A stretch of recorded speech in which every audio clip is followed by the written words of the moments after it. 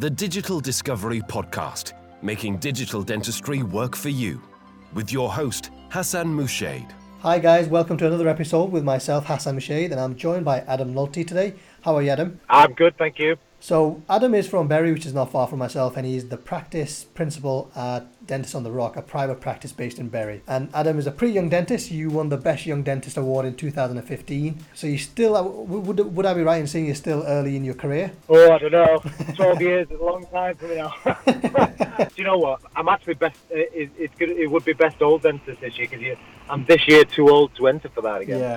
I passed 35. You passed it. They don't want you anymore. But before we start, I'll just quickly mention Adam's accolades and the things that he's involved with, because this really helps paint a picture of what Adam stands for. So Adam, okay, you're the president of the International Digital Dental Academy. You're one of the key opinion leaders at the guys with CEREC. You also run the Digital Dental Academy, which helps dentists get hands-on with the digital workflow. You are speaking at various shows. I mean, I think recently you might be speaking at the Digital Dentistry Show, and you're speaking at the Digital Dental Conference. Yeah. You've got a lot going on. Like, how are you managing all this? Too many things, Hassan. Do you know what? It would be easy for me to say that it's because I want to get away from home or an excuse like that, that I'm all over the place, but I do everything for my wife and my kids, and I want to emphasize that because realistically it's a hard one for me, especially at the minute, that I've got to balance an act between, my three loves, which are what I do as a job. I love doing what I do. I go to work and I love treating people. I love chatting to them and giving them smiles back. I love doing that, and I love teaching. I get that probably from my mum. My mum's a French teacher. And I love my family, my wife and kids. I don't get to spend enough time with them. They're always telling me off for being on social media, messing around or planning courses and doing this, that and the other. So, it is a balance in that. Too much on, maybe. Do I love it all? Absolutely. But I mean, we discussed earlier, prior to recording this, how you have now become, this is my opinion, but you are the face of digital dentistry in the UK. It's just, what I see from other peers and social media and all the speaking gigs is that you, Patrick and Chris, are pretty much leading the way in terms of providing practical knowledge and showing your expertise, and I know you do this generously, really. I think, do you know what? It's very kind of you to say, Hassan, and I try and take it humbly, that realistically, there's so many different amazing digital dentist technicians in the UK that I think we're probably big on social media. Yeah.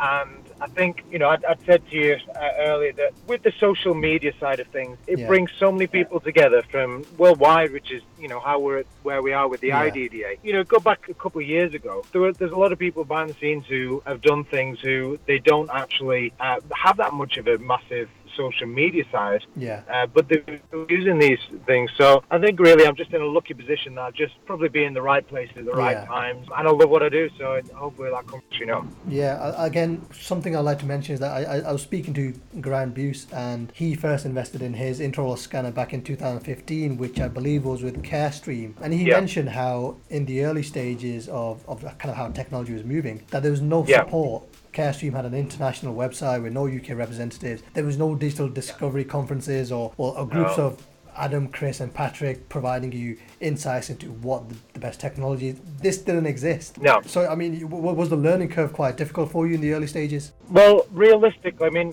I probably... The birth of the DDA was way after, with me, Chris and Patrick meeting, it was way after I started probably getting into digital industry. I started off, probably the first digital thing I was doing was guided surgery, which is why one of my main things that I'm doing is my PhD on guided surgery in the minute, and I love doing my implants. At the time I was using Straumann, so this is going back to 2011, and there were things like Simplant on the market and Nobel Guide, which they were good, but they weren't probably, they had a bad rep for some things, a good rep for other things. They weren't where they are now with guided surgery, and Straumann were looking at what was maybe not going to become, they had another thing with I think Dental Wings at the time, but what was going to end up with their pathway becoming co-diagnostics, and I obviously was speaking to my rep about guided surgery. Said, look, I want to do guided surgery. And they were, I was speaking to a lady that they brought over from Portugal. And that was really the start of a long chain of events that all sort of led to me where I am now, where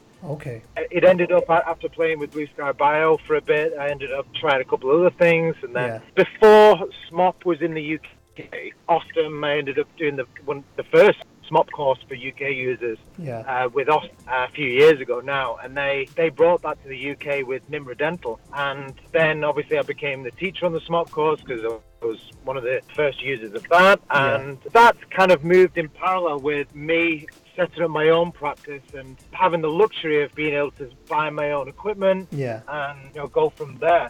And like you said at the beginning, all of these things, I didn't have a support network. There was my rep who could tell me a couple of little things, but realistically, for the most, it was me trying things out, using things, and learning from them as I used them. And it probably would have been even earlier for me, realistically, because I really wanted to get the Omnicam when it first came out, and that was, gosh, that would have been nearly 10 years ago now, maybe more, but I was an associate. So, I've always been playing with software and things like that. So, Adam, obviously you yourself, Chris and Patrick run the Digital Dental Academy, and you guys seem like a very close-knit family, really, in a way. Yeah. How did you guys get introduced to each other?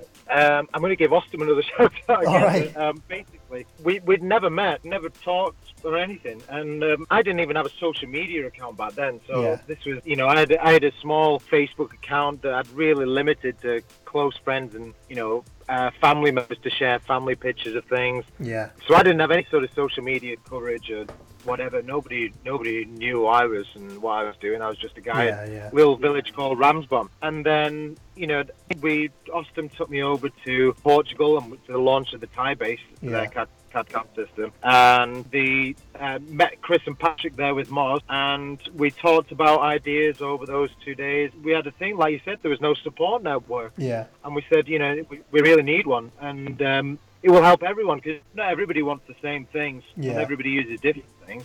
And everybody has their own preference of, this, that, and the other with scanners. And, it doesn't really matter. That is, everybody has their own thing they want to do. But there is no support network in general for the digital workflow. So we came up with that, and that's how Moz then said to me, look, you need a social media account. So I set one up, and it's just snowballed from there, really. The DDA was born. We set that up, and that's in just over a year.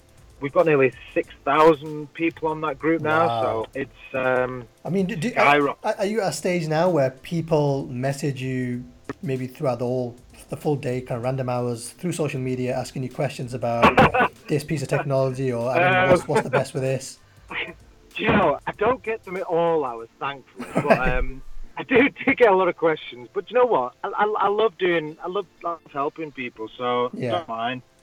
At the end of the day, if someone has a question, I'd rather them ask me a question, send me a private message, or put a message on the group or whatever. I would much rather that, and them know what options there are, so they can make their own mind up, rather than they be either pushed into something by someone who's going to be more of a car salesman, or even make the wrong decision, because they're expensive bits of kit, you need to know that you've got that hand to help you, number one, and also you need to know that there's ways that you can learn how to use it, which not everybody picks things up like I don't want to sound in any way big-headed. Like I said, I'm a geek, and I've always tinkered with hardware and software and stuff like that. I remember I was soldering PlayStations at 12.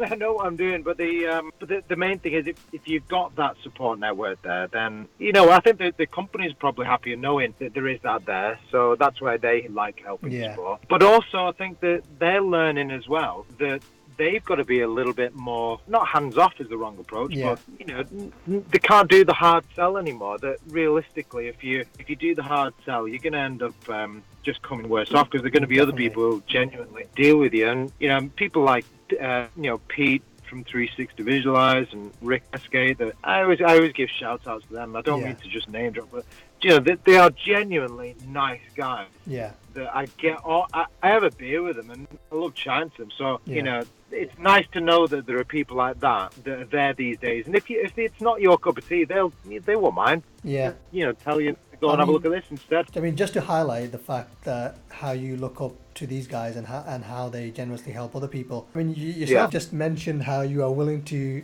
help anybody who messages you privately or through the group, and you'll give them impartial advice because you're not a rep or anything like that. That itself is quite generous, to be honest, because not many people would be willing to do that, providing their own insight and helping somebody else with their career, really, and their patience. Yeah. And again, just to highlight again, you're not getting paid for this.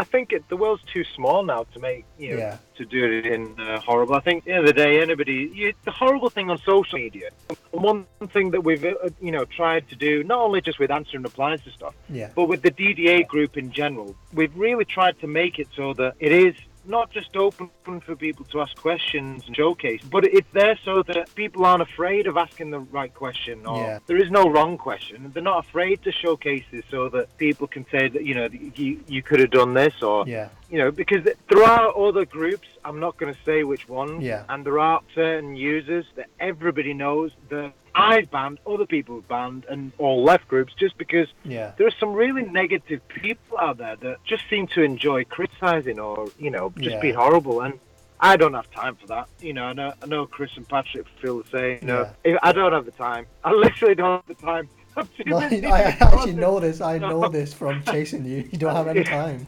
My problem is I'm too passionate with things. So if something rubs me up as well, I'll go guns blazing and then just have to just walk, just shut down shop until I can clear. The honest truth is, looking from this perspective on what you just said there, it just shows that you are who you are. You're not pretending to be anything. You're fully dedicated to being who you are and what you stand for. Definitely. Which is great, really. That's what the industry really needs. Yeah. Quickly to go back to one of the other points you mentioned before, how as you were an associate, you were given the freedom to play with technology, and once you got into the environment of having your own freedom with your own practice, that you got to then play around and experience the technology out there. Now, obviously being a practice owner, you have your own team as well that you have to make sure that they are positive and optimistic about using the technology that you invest. And that's right. I mean, one of the difficulties that I can see possibly happening is whether your team is on board and whether they will fully utilize the investment that you make. Was that a difficult step for you? You know what? You're absolutely spot on with that, Hassan, in two ways. The two things that we're in the process of doing, actually, with a couple of different people, is the first side with your team. I would say this wholeheartedly, that if you can involve your team, it's hard to let go give that trust away when it's critical, expensive objects. But, little things to start off with, like letting them put the stock in the milling machine, or, changing the resins and stuff like that, or putting the 3D prints and clipping the supports off. Anything like that saves you time. Time is money, and so the more you can involve your team, they'll enjoy doing that. And I think one of the best ways that you can involve your team, if you already have one, is that we're looking at setting one up anyway, is getting nurses, auxiliaries or whatever trained on taking impressions with the scanner, because that's the future with, I think with scanners. Make it so that it's a practice-based team approach with things. And then the dentist has more time. The second thing that you said was the return on investment with associates. And do you know what? I think that is something which is a massive missing link at the minute with dental practice associates and principals, is that it's not maybe a lack of appreciation, not for the associate, but the benefits that practice will get if the principal invests in the hardware, but also the capital expense, how much that can be justified with the purchase of the equipment, with the savings of things like impression materials. I was working this out recently that with my associate, Adnan, he's such a lovely fella. I mean, I hope he doesn't mind me saying this. He probably was a little bit reluctant going into the scanner thing, but he's loving it at the minute, and I am so happy. Over the last 3 months, we've got a 3-shape trios practice as well. So he's been using that for the last couple of months. He's doing it all the time, and I can hear that jingle of the scanner as it's making noise. I can hear it from the other room, and I'm like, he's using it. The reason why I'm happy isn't just because I know he's going to get a better result. His patients are going to like it more. It brings that extra level to the practice. It's more than that.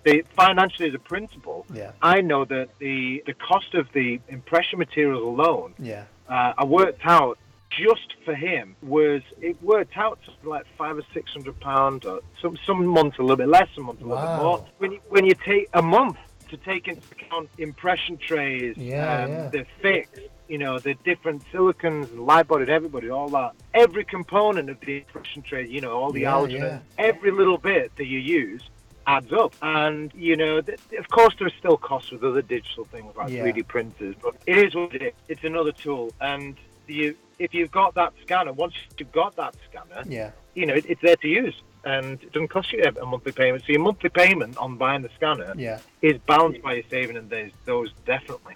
And if you've got a multi-practice, if you've got a practice with, at least two, then obviously that's a double. So the more surgeries you've got that can share that scanner, but I mean, it's just a no-brainer to me. You're right. I mean, that's a good insight from a practice owner's point of view in terms of the return on investment and the expense, really. Yeah. Another quick question, and this is from obviously a patient's point of view. Yeah. One of the things that you enjoy doing is seeing the smiles on your patients. How has the technology influenced or changed the way patients behave with you? Do you know what? Smile design has gone through massive evolutions over the last few years, and there is one thing that I would love to tell you about, but under penalty of death, I can't talk to you about, unfortunately.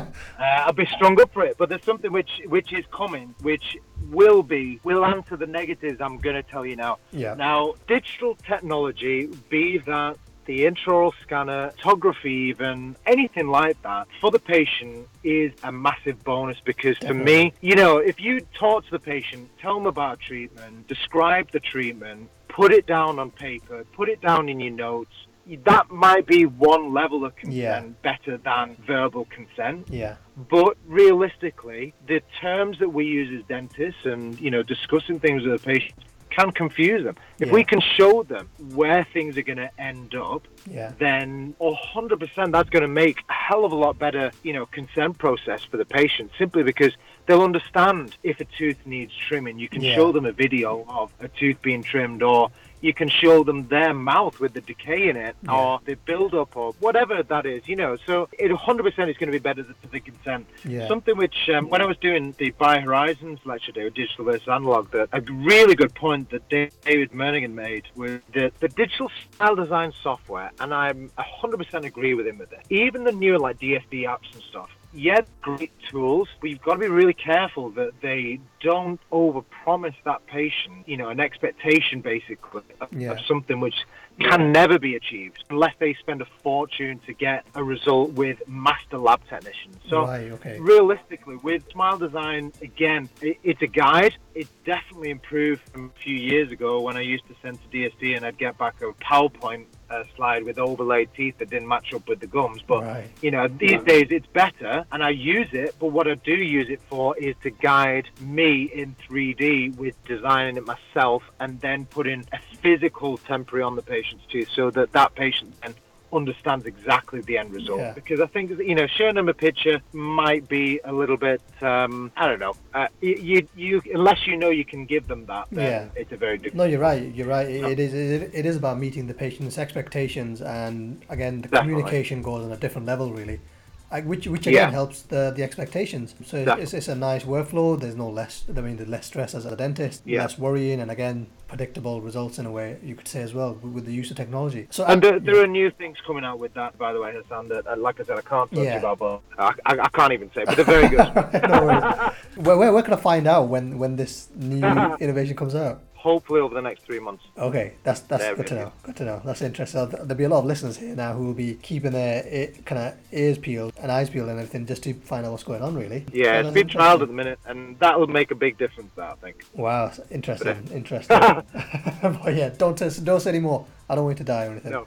No. So Adam, you're also speaking at the Digital Discovery Conference. What was your topic about? So we're actually doing on the Digital Discovery Conference something which we've never done before, actually. So we've done it with two of us. I'm hoping it's going to work. We're going to do a three-way lecture where the three of us are going to give an hour-and-a-half lecture about the workflow, passing over to each other, discussing about the different strengths that we each do and how we do things we do very similar things, but, we each do a little bit, differently things. Like I do different guided surgery to Chris, probably do a little bit more smile design things than Chris. Yeah.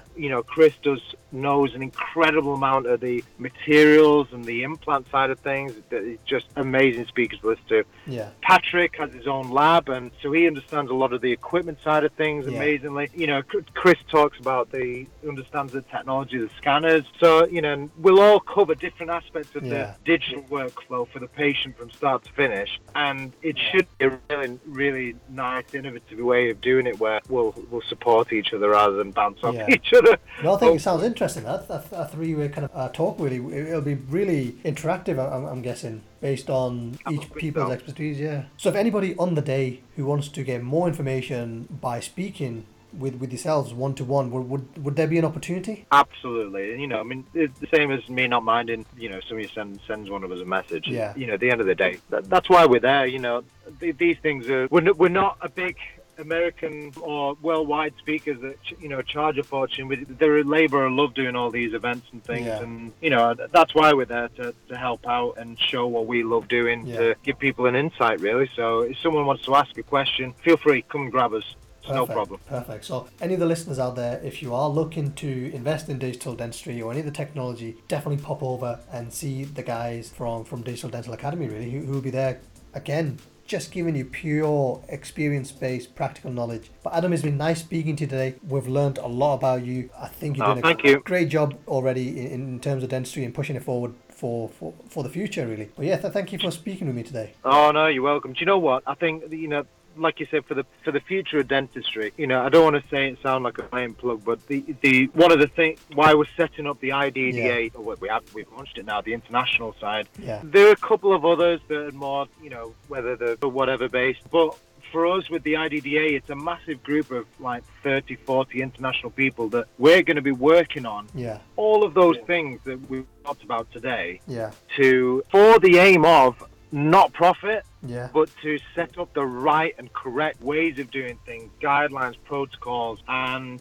we're in the process of sending off emails to people, even like NICE, the GDC, to try and get standards, so that people don't have to make the mistakes that I made, Chris made, and you'd make when you're an early adopter, to get things so that things work better and easily and safer for not just the dentist but the patients as well. So, no, right. Would I be right in saying you are creating the foundation for this? Absolutely. We're going to involve, we've got a scientific body where we're going to look over literature and, peer review things. We've got committees that are going to write these different guidelines for different aspects. So also, the guided surgery, restorative, all these different things. And there's also representatives for different people around the world to get in touch with us as well. So wow, interesting. Sounds really interesting. But Adam, I think you've given us a lot more insight than we expected, and I'm sure people will be now watching your moves to see what's coming next. So Adam, one more quick question, because I know there'll be a lot of listeners who have a lot of questions and want to learn more. Where's the best place for them to reach out and learn more? Do you know what? We've talked about the DDA Facebook group already. We've talked about the IDDA, but do you know the best way, if you're listening to this and you like listening to podcasts, it's going to be a little bit probably more educational, but if you want to learn about any of these things, put a suggestion up on our Facebook group for a podcast and we will talk about it. We're going to do one this weekend about 3D printers. And then next week, we're going to be recording one with the amazing August de Livreira, if I pronounced his name right, coming over from America, who is absolutely phenomenal. Different level 3D printing side of things. So we're going to talk about that this weekend coming, and also we're going to interview him next weekend. So if you like your digital side of things, listen in. Perfect. Awesome. Thank you for that, Adam, and thank you for speaking with me today. No, thank you very much for getting into the chat.